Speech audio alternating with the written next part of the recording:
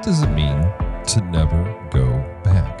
In Christ, we are a new creation, and we're called to never look back on who we were, never to go back to those former things. But what does that look like? How do we do that? Today on the THP Online Community Podcast, Jaron Hall joins us to walk us through this week's promise and to help us with some very practical ways of walking the truth of never going back. I really want to encourage you guys to lean in and take some notes and also give us some feedback. Like, reach out to us. You can reach us on any of our social media, THP Shreveport on Facebook, Instagram, and Twitter, or you can email us at mediahub@thpshreveport.com and let us know how this message encourages you and challenges you. All that being said, let's get into today's message.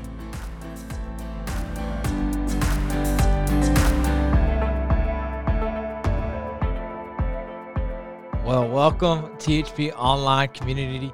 However you may be watching, wherever you may be watching, what an awesome time we just had during worshiping and song, and what an awesome just next few moments that we'll have together through His Word. And we're going to start out at the very beginning with His promise, and our promise for this week. It comes in 2 Corinthians chapter 5, verse 17. And so let's read His promise that we have for us today. It says, "Therefore, if anyone is in Christ, he is a new creation. Old things have passed away. Behold, all things have become new." And our God is a God of new beginnings. He loves doing new things, and we like doing a lot of new things too. He's proven this through His creation, that we are made new in Him, that we produce new hair cells, new cells all the time. We have new days, new years, new months, new seasons. We love just new things happening in our life. And one of His promises that we just read is that we can be made new. And not only just new, but a new creation. And that just means transformation. And we love, maybe this generation a little bit more so than others loves, getting the latest tech, whether it's the new iPhone, the new Android. Maybe there are some anomalies, but not too many people are getting like old phones and still using them, and a lot of times, because they're not even in operation. But we're always going on to the new thing. And I think about things in my life that maybe I tried out, and I remember like the first time I tried it. And I remember the first time I tried skateboarding, and that was a very, very new thing for me. It was a very quick new thing for me. I remember going to the skate park, and I don't even know what they're called, but those little things, and I just kept, I was sore on my arms. I kept falling over and over, and it was very new. And I don't think I've picked up a skateboard since. And so when we try new things, there can be a lot of new anxiety, a lot of just unknowing. And I remember this past week, we started our first ever Teen Reach Adventure Camp. And a lot of our people here at the Hill Place are connected with it in one way or another.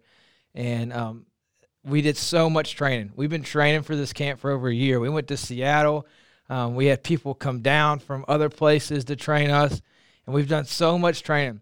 But what I've learned is you can only do so much training before you just do it.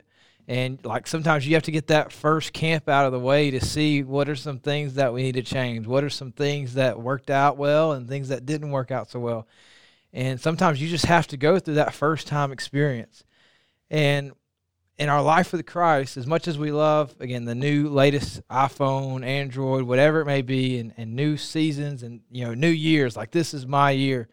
When it comes to things in Christ where He asks us to maybe do something new, whether it's a new calling, just a next step, sometimes we can be a little hesitant. Again, why? Because it's unfamiliar. When a lot of adversity hits in our life, we like to go with what's comfortable, what's familiar. And Jesus, when He calls us out, a lot of times it's with stuff that isn't familiar and things we're not comfortable with. And that's just because of growth. And it can be scary, and we might be tempted to hold on to our old life, just like our promise. The old life has passed away. We can't go back. We have to embrace the new thing God is doing. And I just want to kind of list off a few examples in the Bible of really this principle. God calls Abraham to a new land, to a new people. God calls Peter, John, and James specifically to leave their old life as fishermen. That was their livelihood. That was how they put food on the table. That was what they were comfortable with. And God called them, or Jesus calls them and says, follow me.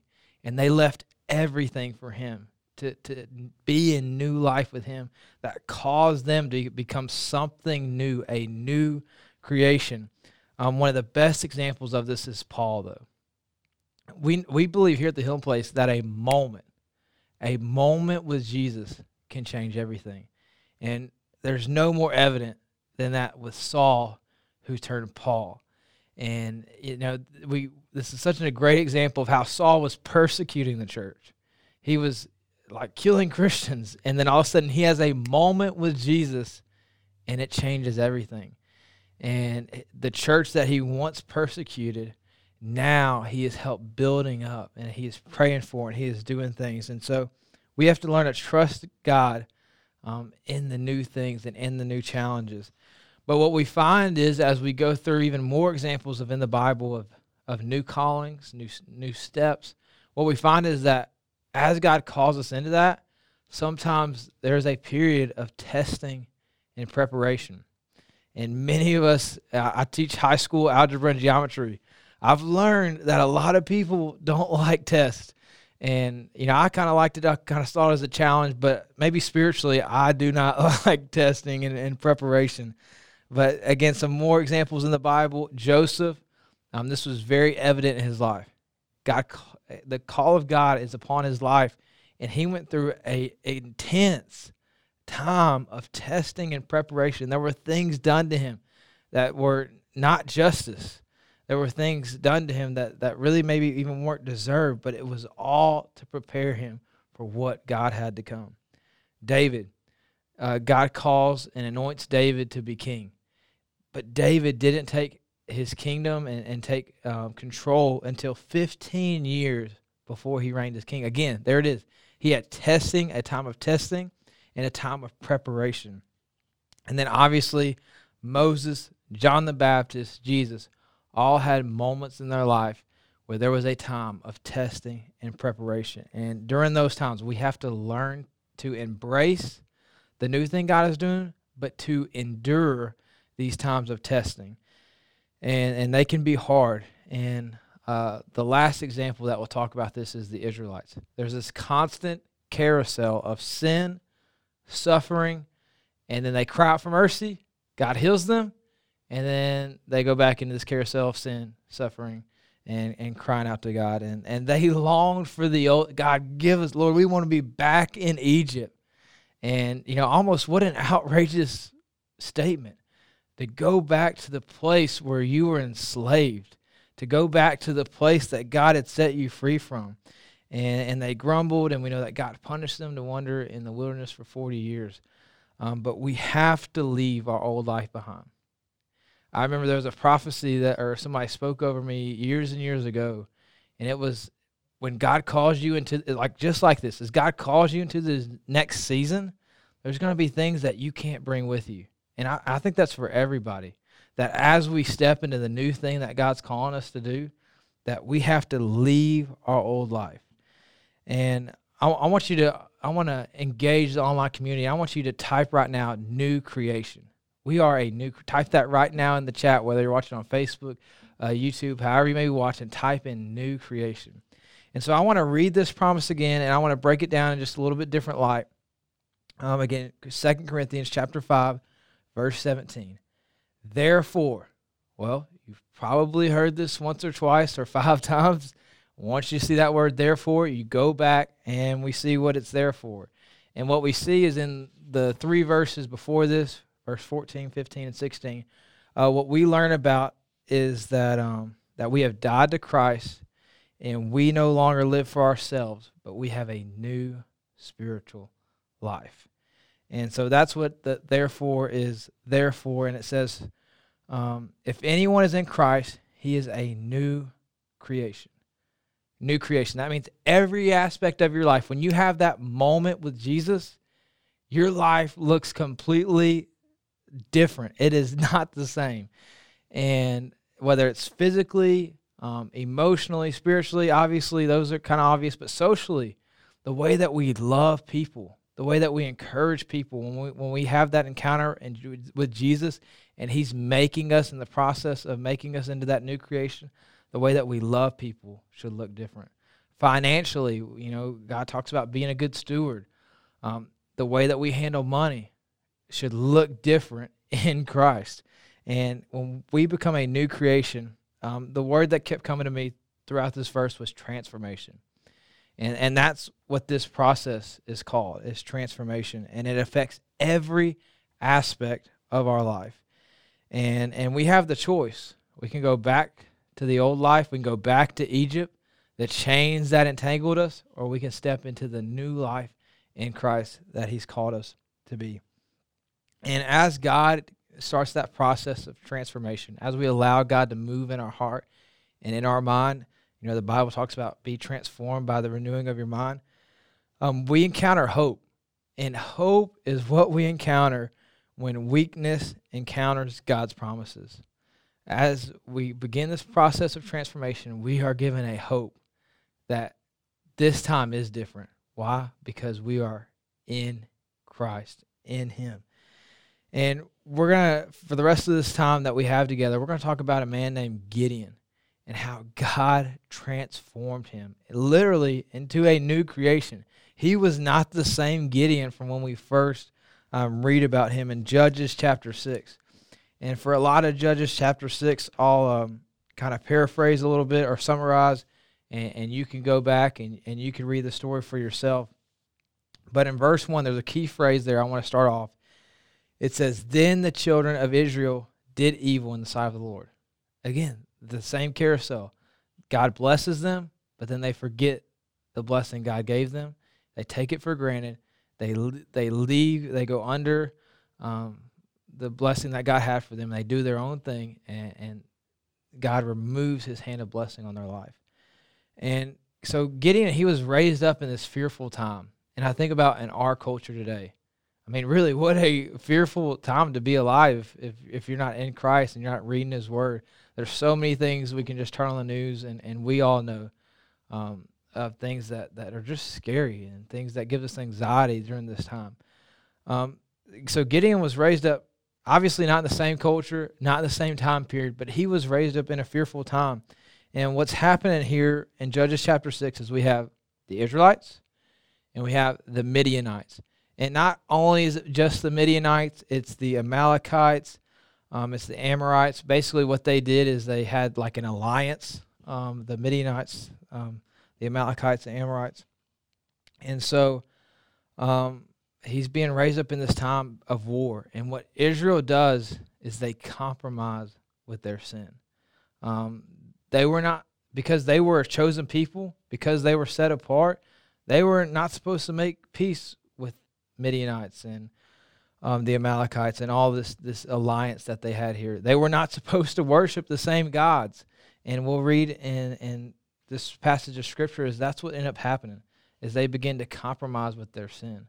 And the things that they wouldn't have been okay with before, they lost focus on God, and they begin to do things that they never thought they would do in a bad way.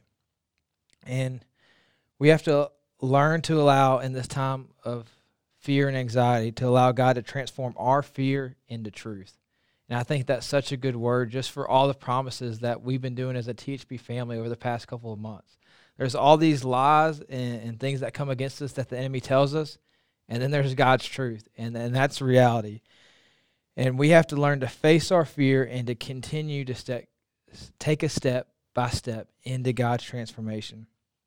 And so here we have Israel. Again, what ends up really happening is that they start to worship the same gods as the Midianites and all this alliance that's going on. And sin doesn't always kill you immediately. Now, there's times in the Bible people sin and they were killed right then, right in that moment. But spiritually speaking, for us, it's usually the slow, deadening effect of becoming the kind of person who loves things, in this case, idols, more than God. And that really hit me as I was thinking about that. It's the slow, deadening effect of becoming the kind of person who loves things, people, whatever, fill in that blank, more than God. And it's really all about our focus. And the Israelites continually lose focus in Christ. And now this past week, I was going through some old photos of friends and just great memories and thinking about just the awesome things that God has done in my life up to this point. And I began to think about the people who really stuck their faith out from the time, maybe middle school, high school, and they began to seek the Lord, and how did they stick out their faith? And what I believe that the Lord was speaking to me is that those who stuck their faith out had a true transformation. They allowed God to take over every aspect of their life. And when we don't do that, when we only give God, a small portion of our heart and we don't give him everything, that's when the enemy comes in. That's when slowly but surely we take a step by step in the wrong direction, and we end up in a place where we had no intention of being. Almost the wrong place at the wrong time. And we see, whether it's us or the Israelites, so many times we can make the same mistakes over and over again. Well, how do we fix that? We have transformation. And I also coach football, and one of the sayings that we say in our coach's office is that you're either coaching it or you're letting it happen. And that really began to hit me as I was thinking about this, is I really want people in my life who can hold me accountable. And they see something in my life, maybe I'm like the Israelites and I'm making the same mistake over and over, and I pray that whoever that is, family, friend, that they can come to me in a loving way and say, Jaron, you're making the same mistake over and over again. You need to be held accountable. And I pray that we can do that to people who we have a relationship with, and we can do it in a loving and trusting way and hold them accountable. So unlike the Israelites, we don't make the same mistake over and over again. One of my favorite quotes that I've heard in my life is that sin will take you farther than you want to go, keep you longer than you want to stay, and cost you more than you're willing to pay. And that's so true. The Israelites compromised with their sin. And because of that, again, it grew and grew and grew to a place where God removed his hand of blessing on their life. And what happened is this alliance, this enemy alliance, came against Israel, and they would camp close by. You can read this in Judges chapter 6. They would camp close by, and they would steal their crops.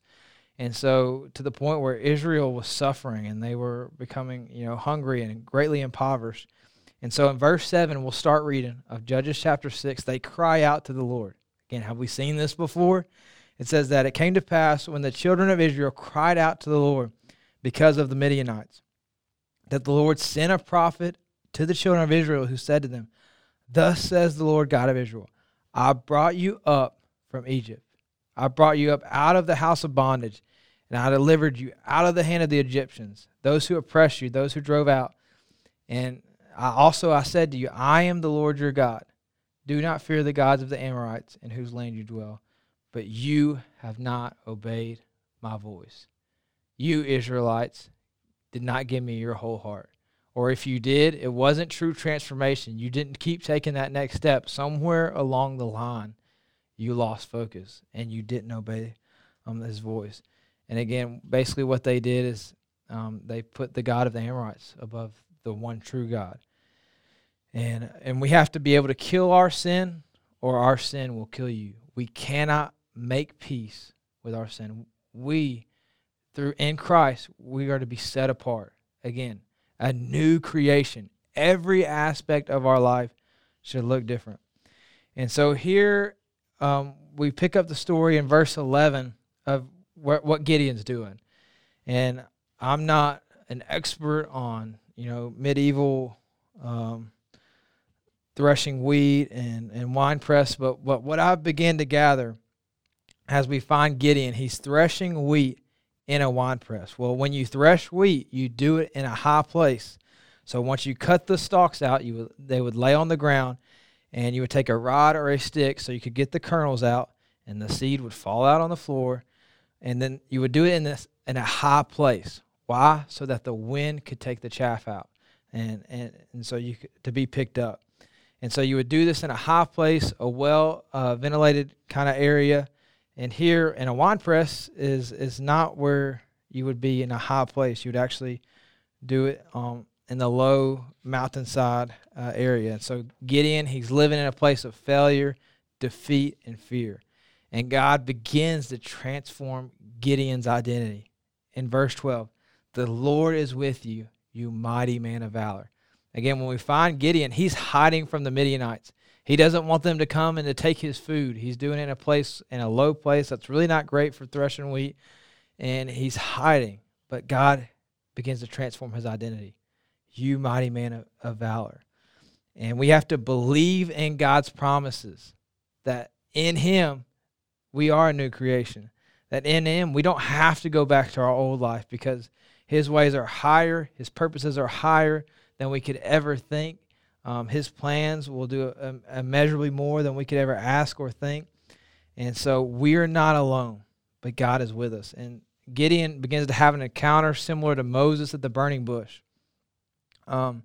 In verse 13, Gideon said to him, "Oh, my Lord, if the Lord is with us, why then has all this happened to us?"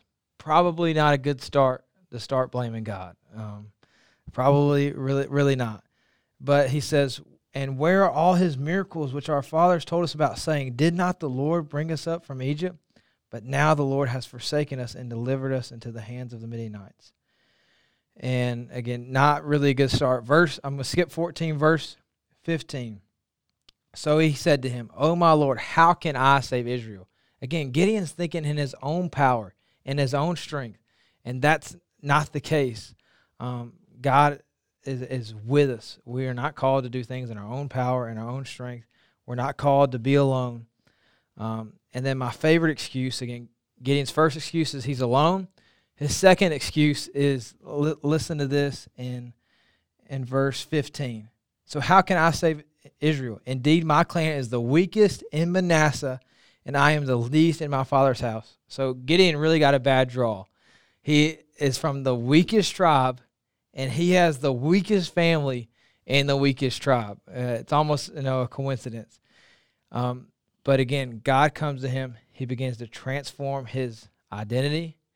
He begins to transform his family. You can go on and read in Judges chapter 6.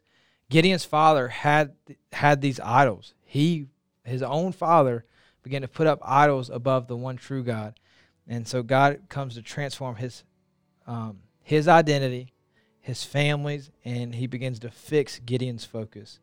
And we have to fix our eyes on Jesus. That is the only way to true transformation, because we are called to be set apart.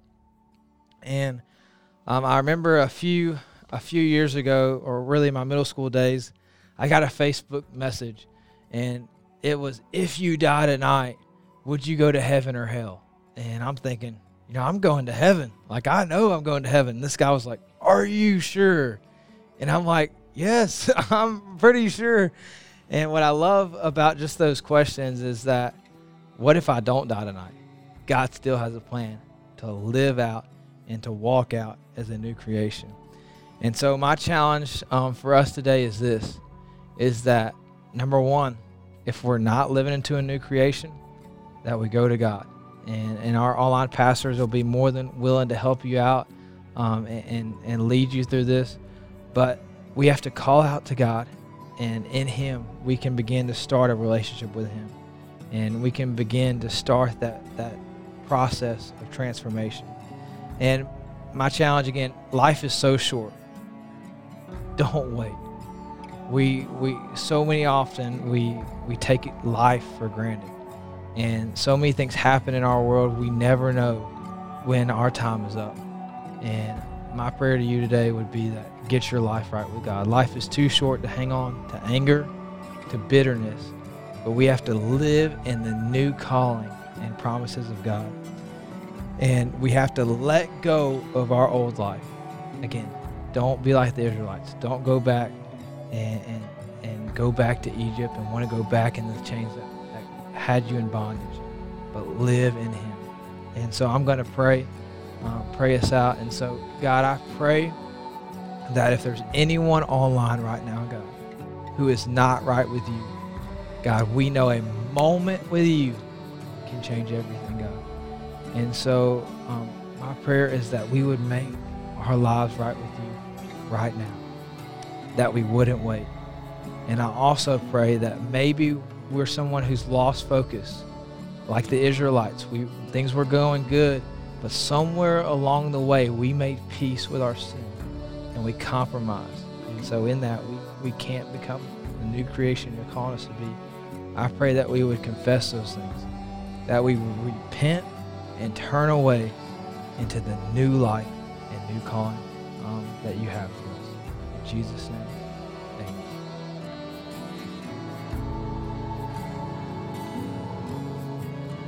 Amen.